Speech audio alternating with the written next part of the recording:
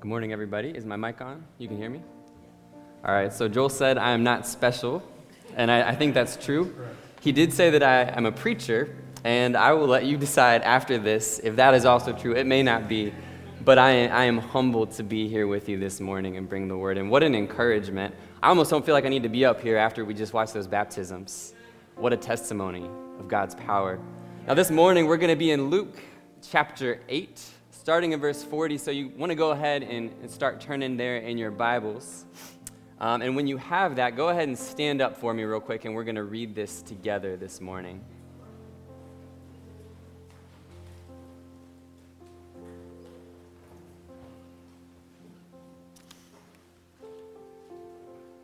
We're almost there. All right. I think that's good.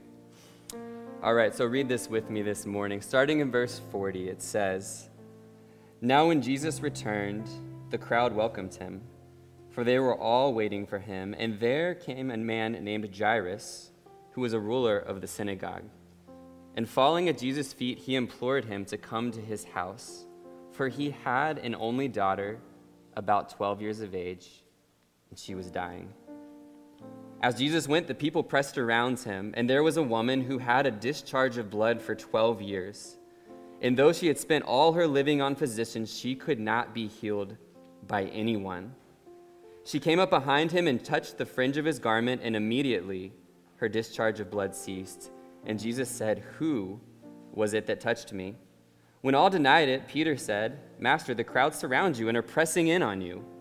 But Jesus said, 'Someone touched me, for I perceive that power has gone out from me.' And when the woman saw that she was not hidden, she came trembling, and falling down before him, she declared in the presence of all the people why she had touched him, and how she had been immediately healed. And he said to her, 'Daughter, your faith has made you well. Go in peace.' While he was still speaking, someone from the ruler's house came and said, 'Your daughter is dead. Do not trouble the teacher anymore.' But Jesus, on hearing this, answered him, 'Do not fear. Only believe, and she will be well.' And when he came to the house, he allowed no one to enter with him, except Peter and John and James and the father and mother of the child. And all were weeping and mourning for her. But he said, 'Do not weep. She is not dead, but sleeping.' And they laughed at him, knowing that she was dead. But taking her by the hands, he called, saying, 'Child, arise.' And her spirit returned, and she got up at once, and he directed that something should be given for her to eat.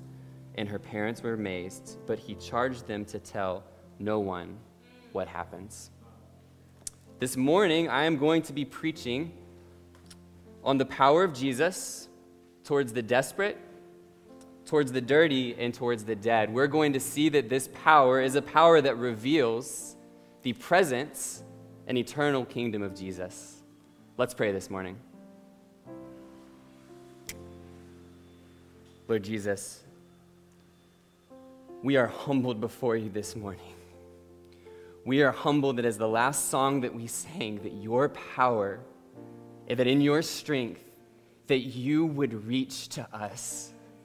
As we come here after a weekend, after just a week of normal life, we come and we sit under your word, and we realize that we do not even know how far down you had to reach, but that you humbled yourself even to come and to reach down to us. And we thank you that this morning that we get to sit before your word. And God, this morning, I pray that this would not be my words.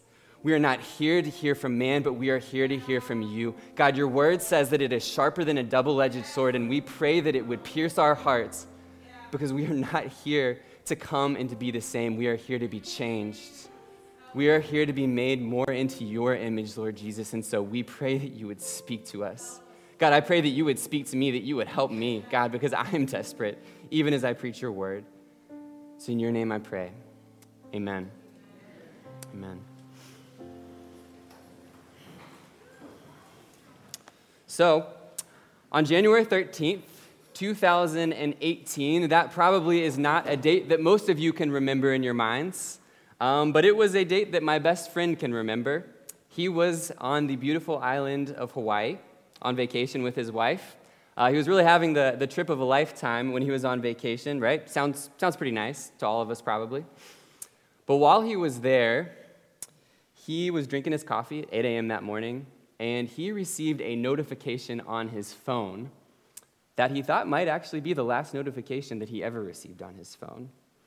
And this is what popped up on his phone, and this message read, in all caps, by the way, and I quote, "Ballistic missile inbounds to Hawaii. Seek immediate shelter." And to make things worse, just to make sure, it then said, "This is not a drill." Now, I don't know if you can imagine what was going through his mind at this time. I can't imagine what would be going through any of our minds if we all of a sudden got a message that said that. So my friend, when he heard this message, he ran to the front desk of the hotel. He was trying to figure out, am I the only person who got this? Does other people receive this message? And it turns out everybody on the island had received the same message. He's standing there trying to figure out, where are we going to go for shelter? As he's there, a man had run out of the shower, literally wrapped around in a towel, dripping water all over everybody. People are freaking out.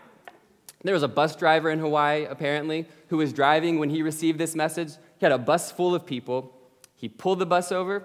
He got out of the bus, and he ran off the side of the road. He was gone. Parents stopped everything that they were doing when they received this message. They left their work, and they went to say, where are our kids?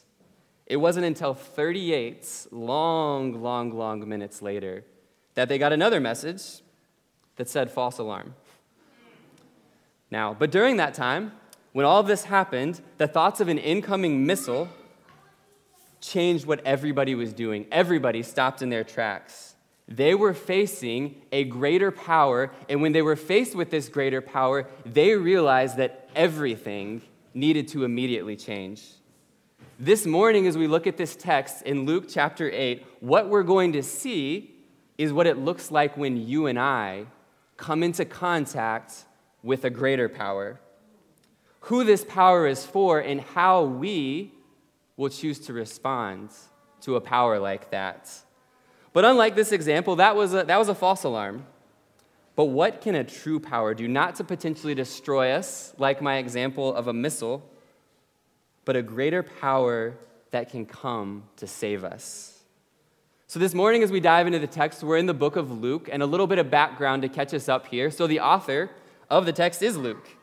Now, in the first 4 verses of chapter 1, Luke writes that he had followed the life of Jesus closely. And he's actually writing to a man named Theophilus, and he says that he wants Theophilus to have certainty about who Jesus is. That's the same invitation to us this morning. That's why we're here this morning, to have certainty about who this Jesus is and his power. Now, if we look at the context a little bit closer to the text here, we're diving in here in Luke chapter 8, verse 40. But before that, if we look at the previous verses, there's a little bit of really important context here. Because what Luke is doing is he's actually going to combine 3 different stories together for us, and each of them is looking at the power of Jesus. So if you look at verses 22 through 25, what we actually see is that Jesus has power over nature. Jesus was just on the Sea of Galilee, and what we saw is that Jesus calmed a storm. He could even control the wind and the waves. So there's one aspect of Jesus' power. But then in verses 26 through 39, we see that Jesus has power over the spiritual realm as well. He actually casts out a legion of demons out of a man, and he actually then casts them into a bunch of pigs who then run off a cliff. We see that Jesus is powerful over the physical. We see that Jesus is powerful over the spiritual. But now what we're going to see is a third act of Jesus' power. Now, as we look at these other 2 acts of power, we do have to realize something about Jesus and his ministry up to this point. We see that there's never been anybody like Jesus, and this is what Luke is trying to show here. Matter of fact, people are still a little confused as to who this Jesus is. See, when Jesus actually calms the storm, his disciples who are in the boat with him, who are terrified, by the way, the question they ask after this is, who then is this? Who could this Jesus be? And then when Jesus cast the demons out in the other place, across the sea, the people actually kick Jesus out. They say, hey, look, you cast those demons into the pigs. We don't want you here anymore. They ran off a cliff. We don't know what your power is like, but we want you to go. So people still don't fully understand the power of Jesus at this point. But now what we're going to do is zoom in and see how it is applied directly to people and then eventually to a greater source of power as we're going to see Jesus raise the dead. So this morning, what we're going to see, just to give you a little bit of the landscape, is we're going to see the power of Jesus towards the desperate, the dirty, and the dead. This is a power that reveals his present kingdom that's here now, but also his kingdom that's going to go into eternity. So if you're following on an outline, here's going to be my kind of 3 sections that you can follow with me. First, we're going to see Jairus in verses 40 through 42, Jairus who is desperate before Jesus. Then we're going to see the bleeding woman who is dirty before Jesus. And then finally, we are going to see a girl who was dead before Jesus. Now, all right, quick aside. We're about to dive into a very familiar passage. Quick show of hands. How many people here have gone to church most of your life? Like, grew up going to church? Raise your hand. Okay, cool. All right, I was just thinking about this the other day. Did anybody here, also show of hands, ever do like Sunday school lessons on a felt board? Anybody? Felt board Christians?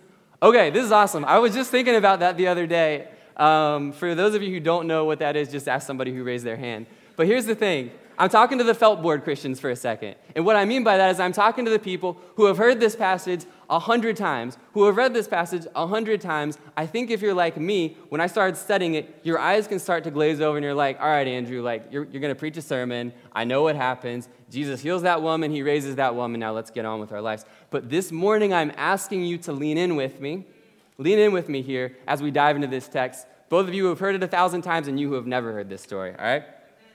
All right, good stuff. So first of all, we're going to see that Jairus is desperate. Let's look at verses 40 through 42.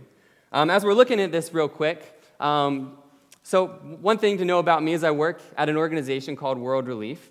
And as I work there, I work a lot with refugees.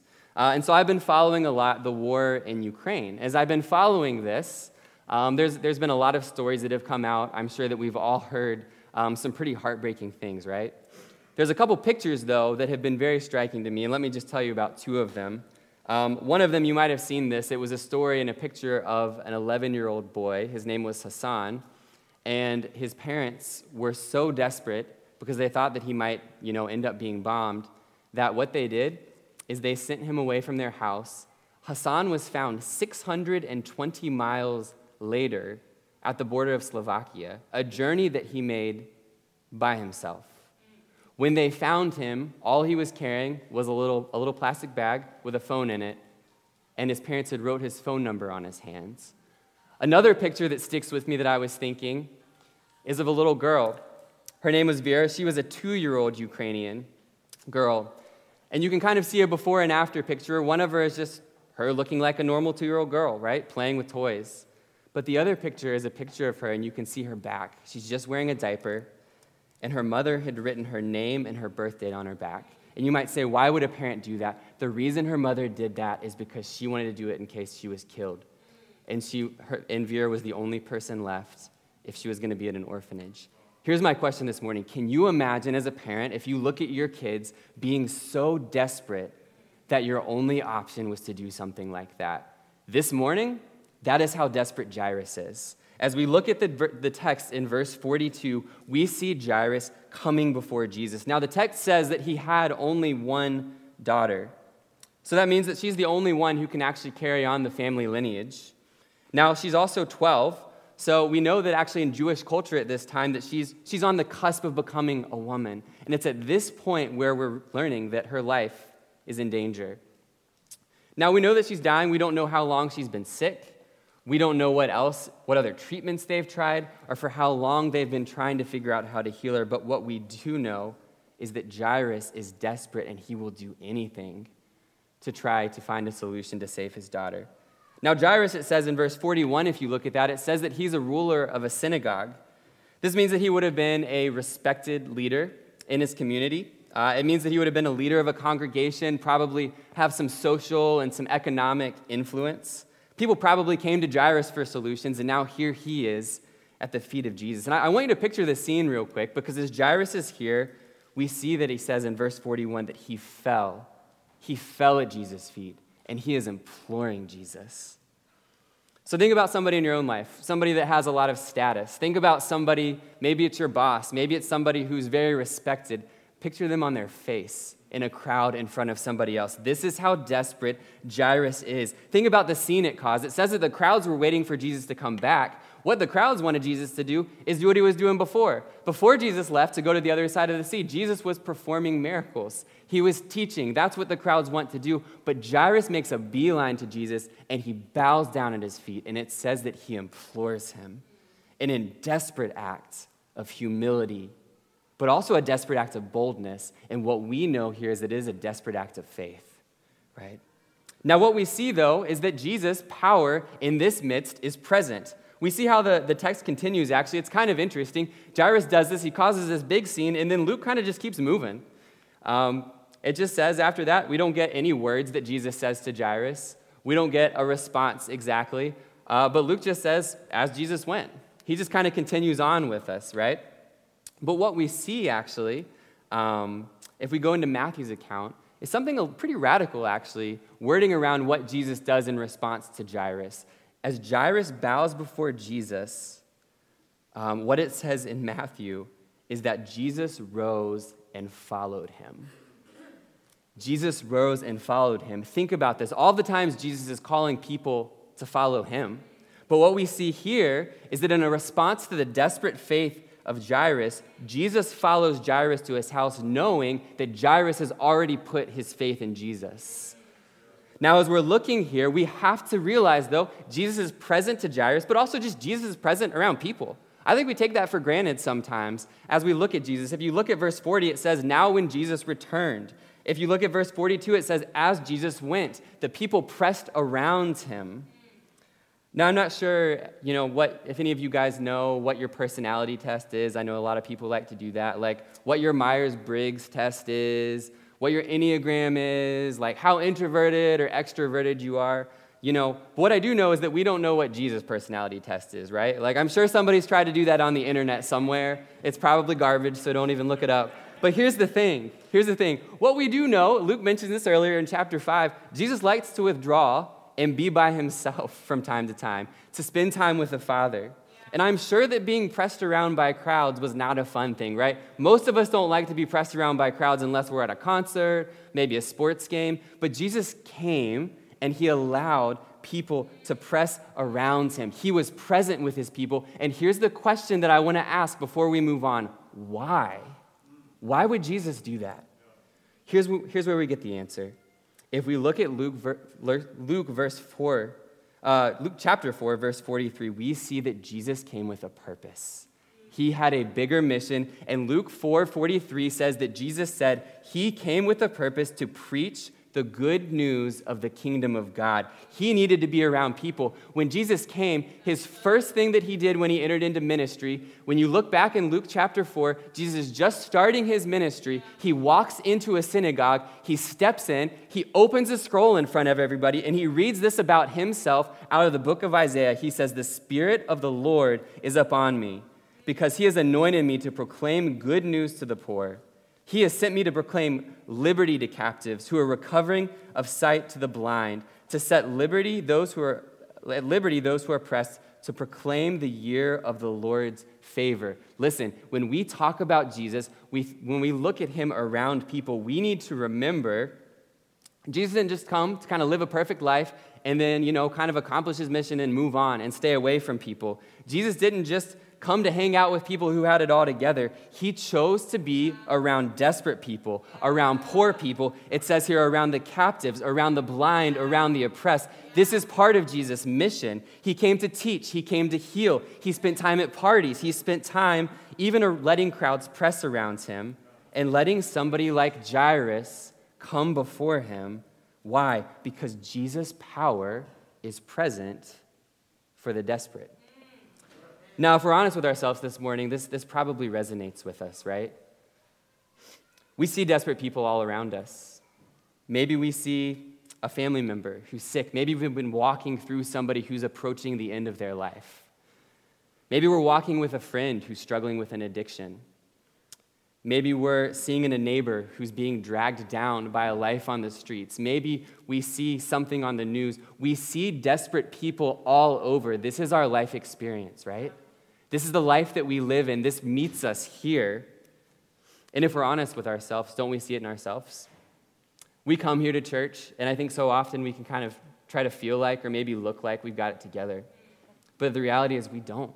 All of us are desperate. So my question to you this morning is, are you aware of your own desperation? Because Jesus' power is present towards the desperate.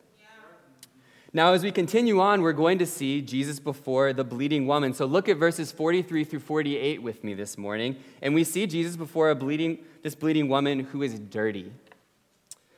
Now, I want you to imagine for a second, I'm going to take us back 2 years. This is going to be kind of a stressful exercise, so just hang in here with me. I'm going to take us back 2 years when COVID had just started, when we didn't really quite know everything about what was going on. The hospitals were full. There were people who were sick. There were no vaccines. We didn't know very much. Do you guys remember that feeling? Can you guys put yourselves with me? All right, now I want you to imagine in that circumstance that you are in a large COVID bubble. Again, people remember COVID bubbles? You're in a COVID bubble. You're sticking with a group of people. You've all been really careful. You're washing your hands. You're not going out. You're not going to the grocery stores. You're ordering your groceries on Amazon, and then you're wiping them down with Clorox. You're doing everything, right? So you've got your COVID bubble, and you're going to have a party because you've been so careful. You've been so careful. So you're having your party. You're inside somebody's house. There's like 12 of you there or something. And then all of a sudden, somebody knocks on the door. And you open up the door, and in comes this person, and you're like, they're kind of pale, they're kind of sweating a little bit, and you look at them, and you're like, who is this person? And you soon realize that this person is very sick. You can kind of smell the sweat on them. They're not clean. They're pretty dirty. You're walking over. You just reach your hand in and ate a chip, and then all of a sudden they cough on their hand, and they reach into the same bag of chips and pull a chip out. You know, Later on that night, I know, I told you this was going to be rough. Hang in, we're almost done with this one. Later on that night, you know, they sneeze and you feel like a small droplet kind of land on the back of your neck.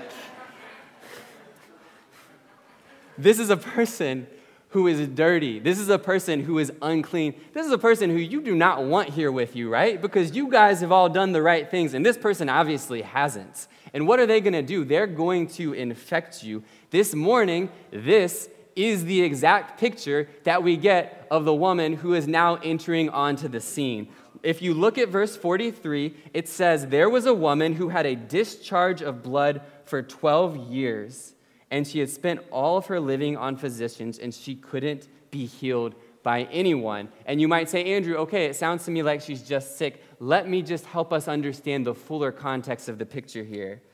See, as a Jewish audience would read this, the first thing that would stick out to them is that she is dirty. She is ceremonially unclean. If you look at Leviticus 15, you guys do not need to turn there, but according to Levitical law, a woman is impure for 7 days after the beginning of her menstrual flow, her period. And after this, but what we see here is that this woman, who would have been, unclean just for that, has been impure because she has had a discharge for 12 years. So she's been in a constant state of impurity for 12 years. This means that she couldn't participate in regular society. This means that she couldn't go to the temple to worship. She couldn't come join us here under that circumstance. She was outside. She was excluded, and she was alone. But it wasn't just that. She was also an infection risk for all of the people there. Because if you also, sticking in Leviticus 15, read verse 19, it says that anybody who would touch this woman would be made impure. It goes so far as to say in the Levitical law that somebody who had this discharge of blood, even the chair she sat on or the bed she laid on would be made unclean. So her situation seems pretty hopeless at this point, right?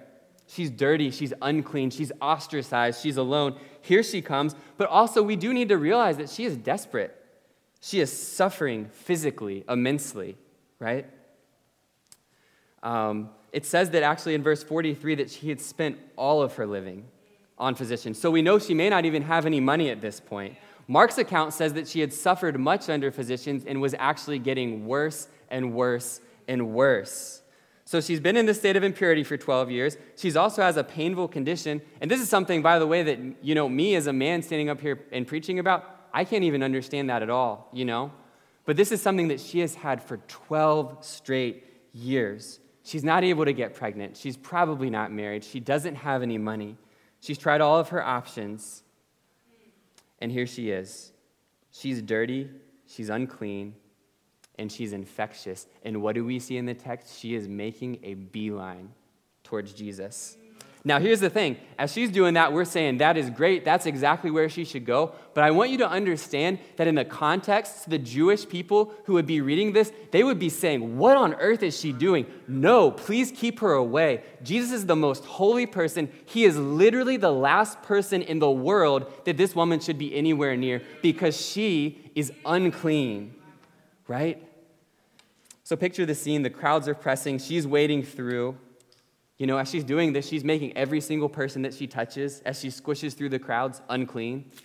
And then she comes up to Jesus, and it's no wonder that she approaches differently than Jairus. Jairus comes before Jesus and bows at his feet, but this woman, she comes discreetly. She comes silently. She doesn't say a word, just from behind, just to touch the fringe of his garment. And she believes in this Jesus, right? She believes in him. She believes he can do this, but at the same time, she wants to stay in obscurity because she certainly knows the purity laws, and she doesn't want to be the person who makes Jesus unclean either, right? But what do we see here in the text? It says in verse 44 that immediately, her discharge of blood was healed. Now, what do we see about Jesus here? We see that Jesus' power, his power in this circumstance, it exposes and it heals. Because at this point, it's kind of interesting. I was reading through this text a lot, and at one point I kind of came to a point where I was like, okay, she comes, she touches Jesus, she's healed. Jesus is supposed to be going over to heal a sick girl who we know is about to die. So Jesus surely knows, okay, he touched me, she's healed. Why can't I just move on with my ministry, right? Like, he did the thing, he has another thing to do, so what are we doing with this all, right? And so at this point, Jesus, who has been wordless, he has yet to say a single word, he stops and he asks, who is it who touched me? And he says, power has gone out from me. Put yourself in the mind of every single person being here. So everybody denies it, right? Peter, who always has something to say, is more or less saying, all right, Jesus, what's the big deal? Like, everybody's touching you. Let's just keep on going. Why is this a big deal? Now think about Jairus. By the way, Jairus is like here with Jesus. Jairus is like, wait a minute, we were going to save my daughter. Okay, Jesus, what are you doing? Don't we have somewhere to be? And then we're reading it and we're like, okay, Jesus, we know you know everything. Why are you asking who did this anyways? And then think about the woman who thought that she could touch Jesus. She's walking away, she's healed, and she's stopping in her tracks and she's wondering, man, I'm not going to get out of this without having to talk to Jesus, am I? But what we see is that Jesus exposes here.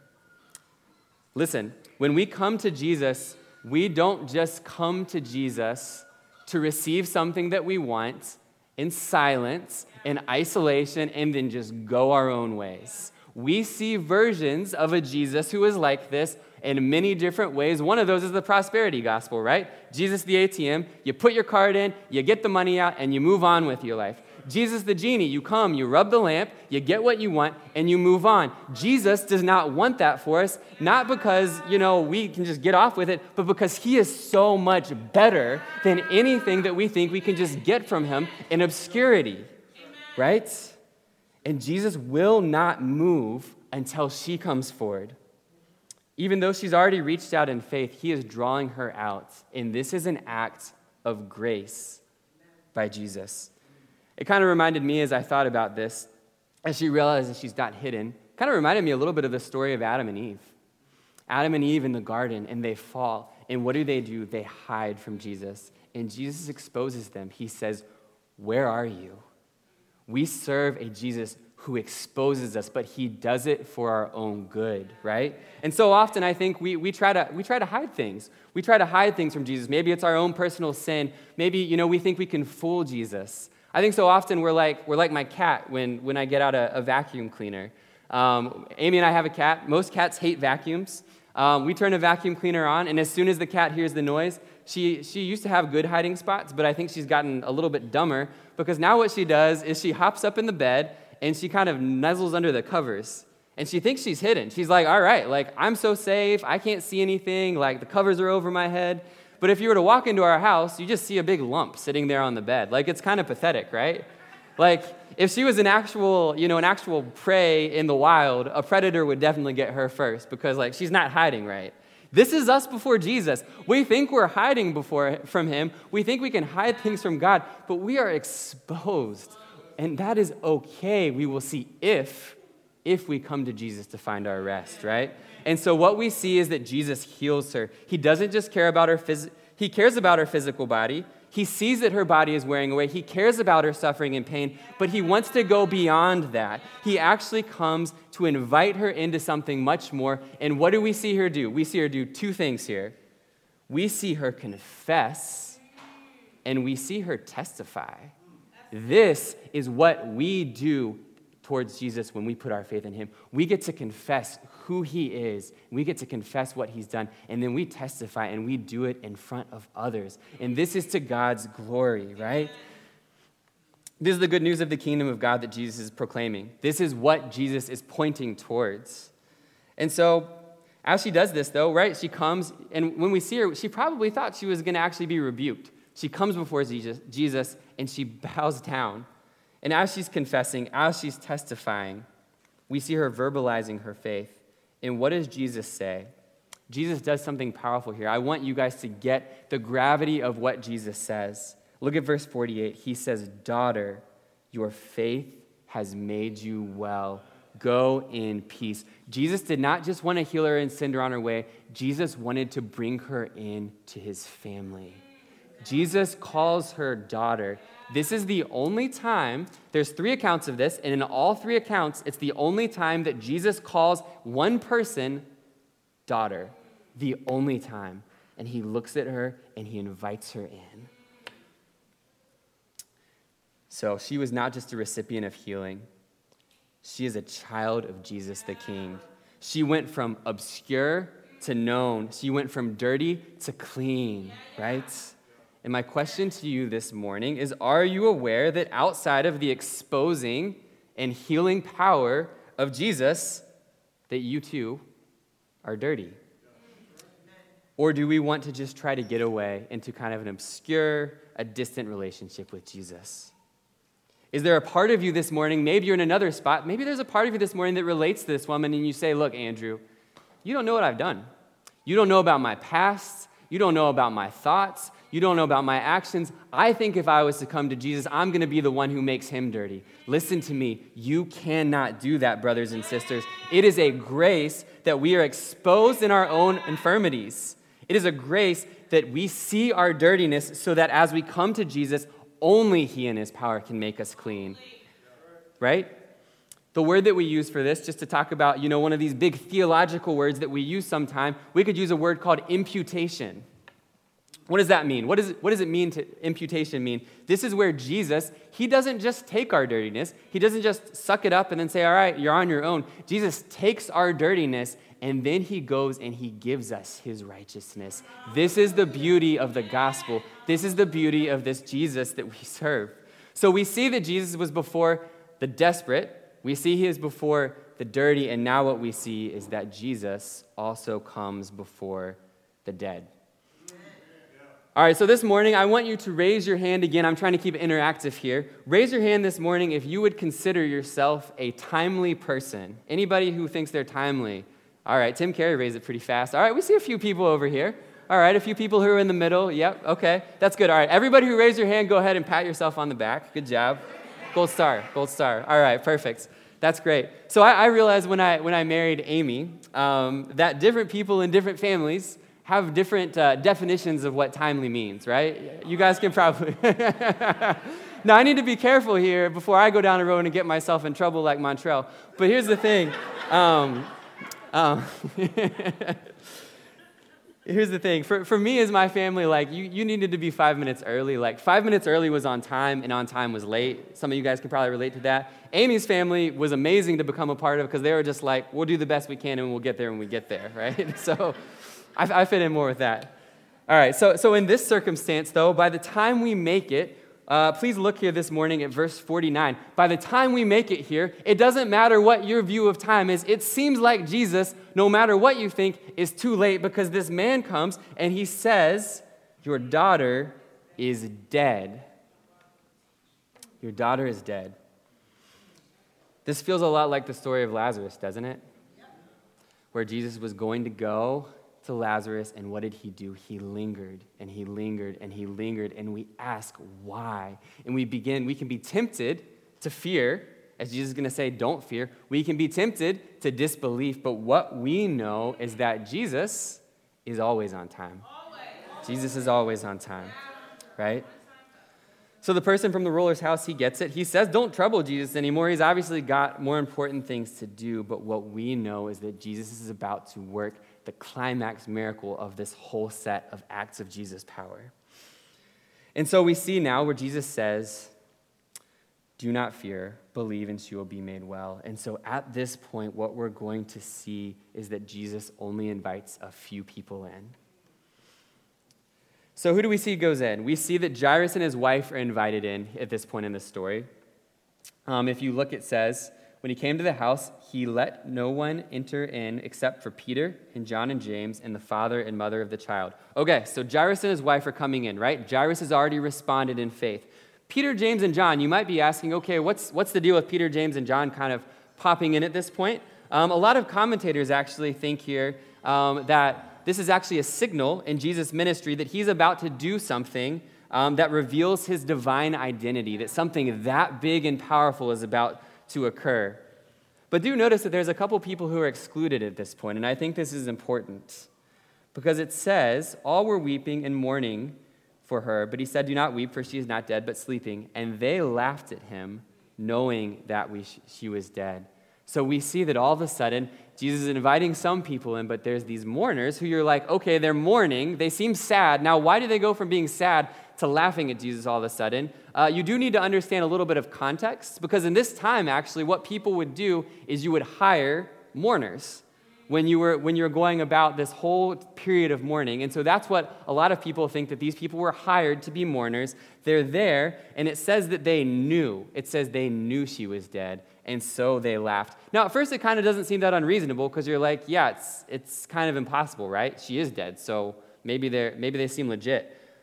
But on the other hand, what we see is that they do not understand the power of Jesus. And what we're about to see is that it is actually more unreasonable not to put your faith in Jesus, no matter what the circumstances are that you see, right? Because we've already seen that this is the Jesus who's calmed the storms. We've already seen that this is the Jesus who's cast demons out. We've already seen that this is the Jesus who's healed the woman, and now we're about to see Jesus do something that nobody else can do.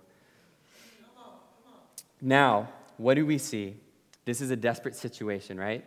Let's sit there for a second. Let's sit there right before Jesus takes the girl's hand. This is a desperate situation. It's so desperate, it seems impossible. But I also want you to realize that not only is this a desperate situation, but this is another situation where this girl ceremonially would actually still be seen as dirty. She would be seen as unclean. Numbers 19:11 says that whoever touches a dead body of any person will be unclean for 7 days. So this girl, she is desperate, she is dirty, and she is also dead, and Jesus is about to engage all three. Now what we see, though, is unlike the woman who reached out to touch Jesus, Jesus is about to do something even more radical in this point. Jesus is going to reach out his hand to her, and he is going to grab her by the hand, and he is going to say, "Child, arise." And as he does that, he takes away her dirtiness, but he does something even greater as he does that, doesn't he? He takes away her very death, as we see that she raises from the dead. Jairus had faith as he fell before Jesus. The woman had faith as she touched Jesus, and the dead girl, she just got up. Wow. She just got up because Jesus reached out to her and made her alive. Let me tell you this morning, no matter where you're sitting, this is our spiritual state before God if you don't have your faith in Jesus. Eric read this morning Ephesians 2:1, right? This was the second half of it, which is where we got our hope from. But we have to realize that outside of Jesus, Ephesians 2:1 says that we were once dead in our trespasses and sins. Make no mistakes, that means dead. I mean cold. I mean out. No hope, no pulse. We are dead outside of a Jesus who is the only one who can raise us from the dead. And then he reaches down to us. And outside of that, he says, child, arise. And we respond and we just get up. That is what we do. This is how Jesus grows his kingdom. It is radical. It is so much more than something where we think that we have to have some sort of faith or some sort of goodness to manipulate Jesus. No, we respond to Jesus in faith. Anytime we have faith, it says it's a gift and it is a response. It is not of our own doing. Now we see, though, the reaction here is that the parents are amazed by this because she has just rose from the dead now. Just picture this for a second. They're sitting there. She gets up. And what does Jesus say? It's really interesting. He says, give her something to eat. I love that, right? It is the most human thing that somebody could possibly do. She was dead, and Jesus is like, she needs some food. I don't know how many of you guys get hangry or anything like that, but like Jesus is like, I've got you. All right, so he cares about that. But I think this is actually really important. I think we can glaze over this sometime and like over-spiritualize it. I do want to say from one point, part of the reason why Jesus does this is it actually shows that he really raised her from the dead. She's actually alive, right? When Jesus raises from the dead, we realize Jesus isn't just a disembodied spirit because he goes and he eats with the disciples. He goes and eats fish with them. When she raises from the dead and is able to eat, that is showing she's really alive. We see it says here as well that her spirit returned back to her. And there are some people who would doubt and say, no, there's no way Jesus could do this. This is just, this was made up. That kind of thing. But what we see here is the text makes plain that she rose from the dead. And just in case you were doubting, you guys can actually ask a doctor because the author of this book is Luke. And Luke was a physician, and he is writing about this, and he is saying she was dead, but now she is alive. But I think it also shows that Jesus cares about more than just, spiritually getting us to heaven. Jesus cares about us right where we are, right? Jesus cares about all the aspects of a person's life, and as he does that, as he heals, as he does all things, it's pointing towards an eternal kingdom. We don't separate and just say, okay, here's the spiritual over here, and here's the physical over here. No, it's all under the lordship of Jesus because he cares about it all. And I think we need to hear that this morning because that actually informs the way that we serve other people. That actually informs the way that we love other people. We don't separate, but we go and we proclaim Jesus' name as we go and do what Jesus did. Are you guys with me? Good stuff. So my question to you this morning then is, have you been raised from the dead? Do you believe in Jesus' resurrecting power, right? It is for the desperate, it is for the dirty, and it is for the dead. Now, there's an interesting thing, though, that I also want to point out, is that he does something really interesting, something even more interesting than giving her something to eat. It says that he tells them not to say what happened. Now, you might be at this point be saying, okay, now you're really confusing me, Jesus. Like, you just did the biggest miracle, and now you're telling everybody to just stay quiet about it. There's a few reasons that, based off of my research, that Jesus did this. One is that Jesus is not trying to get word out to where people are actually going to just force him to become king now. If you look at John 6, verse 15, there's a point where the people actually wanted to whisk Jesus away and force him to become king. But Jesus has his sight set on a slow journey towards the cross. That's not what he's going for. He's not going for fame. He's going towards the cross, right? He doesn't want to just be seen as a miracle worker or just a faith healer. His healing isn't a show, right? His healing isn't an attraction. This isn't an advertisement to say, hey, look how cool Jesus is. No, Jesus wants his healing to be tied to his mission. And his mission isn't just to heal for now, but his mission is pointing towards his healing and his resurrection for eternity. So my question to you this morning, as we begin to wrap up, is do you realize that outside of the grace and power of Jesus, that you are desperate, that you are dirty, and that you are dead? Because here's the thing this morning. When Jesus works, his power it demands a response. His power demands a response from all of us. We see people respond by faith in this passage, don't we? And that's encouraging. But listen, we see other characters in this passage as well. If you look at the crowds, it says they pressed against Jesus. They were just waiting for the next teaching or the next miracle. We see the servant from Jairus' house, and what we see about him is that he just assumes about Jesus, that Jesus is either maybe too busy or that Jesus can't do it. We then see the mourners at this point who says that they know what they see and they reject Jesus' power. My question is, what about us? What do we do in response to the power of Jesus? Because here's the thing, we're all going to have to give an answer. Yeah. Now, I think sometimes we run into a few problems here, right? And I think what we need to see is, first of all, we need to realize that Christ's power is sufficient. How often do we not realize that? Because so often we go to fakes, right? We go to other sources of power. We go to things that aren't the real thing. We actually, we say, let's find a different source. Maybe a source that doesn't demand so much from me. Let's find a better source of power that seems easier in this moment, right? We peddle in the cheap imitations of power. We peddle in knockoff versions of Jesus. It'd be like if I went to Walmart and I grabbed a pair of sneakers, a nice pair of white sneakers from Walmart. I came home, I got a Sharpie out, and I drew a little picture of Michael Jordan on them, like, dunking, doing his pose and stuff. And I walk over to Tim Kerr and I say, hey, Tim, I got you a new pair of sneakers for your collection.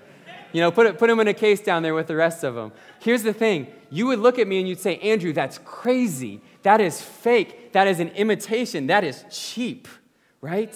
But that's exactly what we do with other powers. We run to lesser powers. We run to lesser things than Jesus. We run to meaningless distractions. We run to sinful habits, thinking that they'll distract us for a while.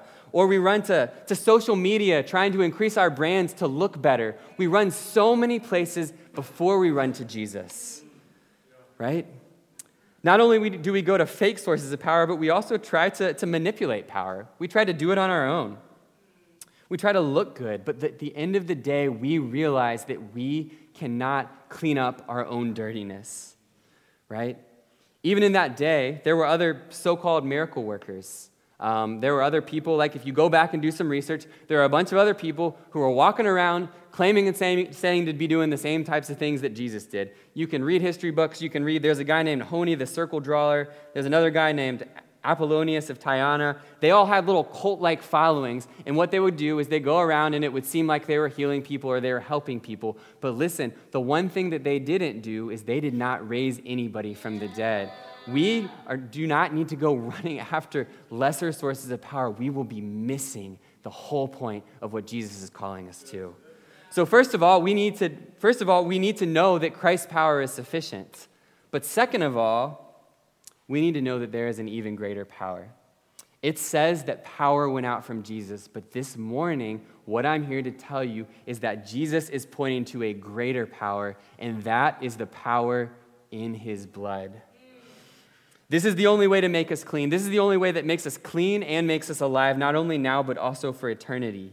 Because here's something to think about. In this moment, I think sometimes we can be so excited that Jesus rose this little girl from the dead, right? It's a beautiful thing that he brought her back to life, but think about this. That little girl would die again.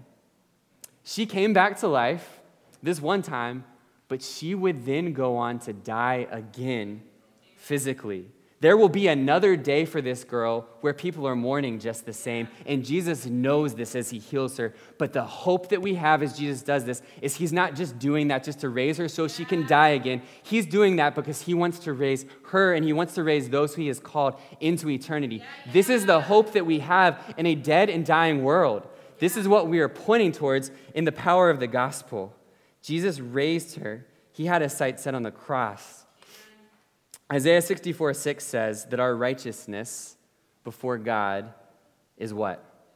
Filthy rags. Our righteousness before God is as filthy rags. Did you guys know that the word in Hebrew for filthy rags is the same as the word for a dirty menstrual cloth? Listen, even our best works, the best that we have to offer before Jesus, it is just as unclean as the very dirtiness of that woman who came before Jesus. The best works that we have do not add up to that. As Ephesians 2:1 said, we're already dead, so we're unclean and we're dead. Where is our hope? we have a death sentence before God. We are too dirty to come before him. Our only hope is in Jesus. I recently read a book called A Knock at Midnight, which I highly recommend if somebody's looking for a new book to read. Let me tell you a quick story from that real quick as I close. In this book, the author outlines his childhood. In this book, the author outlines the childhood of a man named Chris. Chris had a childhood that was full of vulnerability. He had family members who died. He eventually decided to begin selling crack cocaine in order to survive. Now, as Chris was doing this, he was doing this out of a place of deep pain and out of a place of deep hurt. And he was eventually arrested. As he was arrested, Chris was arrested over possession of about 3 pennies worth of crack cocaine. And he was with the intent to sell.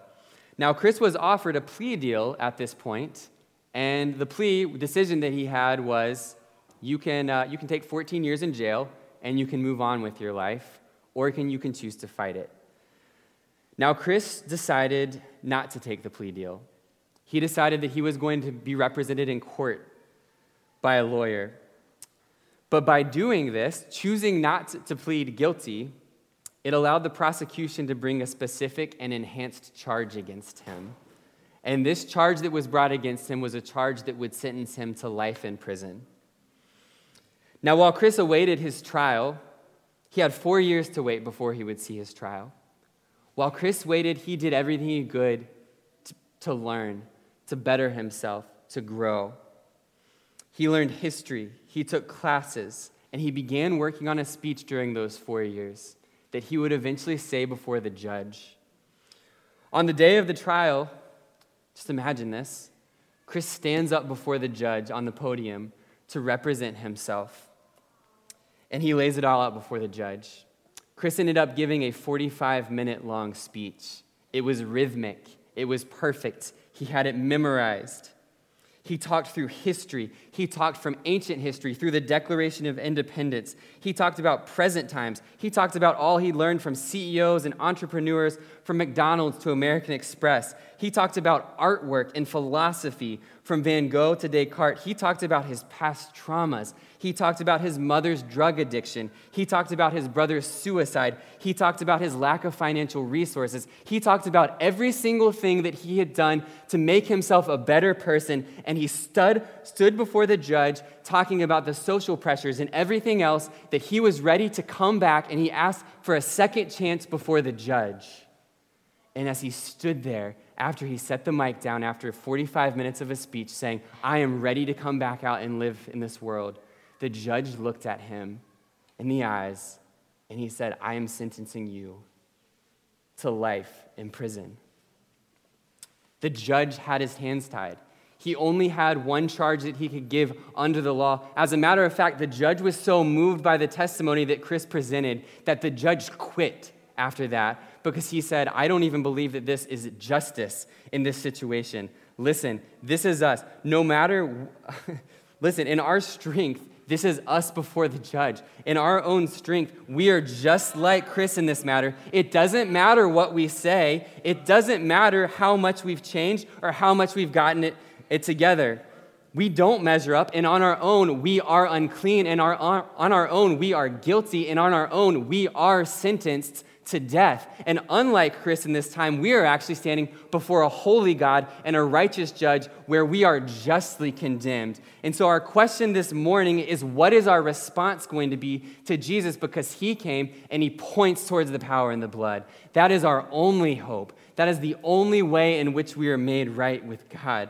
There is a greater power, and it meets us in our desperation. There is a greater power, and it meets us in our dirtiness. And there is a greater power, and it meets us in our very death. Maybe somebody here this morning can resonate with these words with me. Would you be free from your passion and pride? There is power in the blood.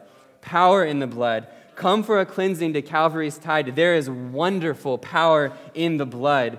Would you be whiter, much whiter than snow? There is power in the blood, power in the blood. Sin stains are lost in its life-giving flow. There is wonderful power in the blood.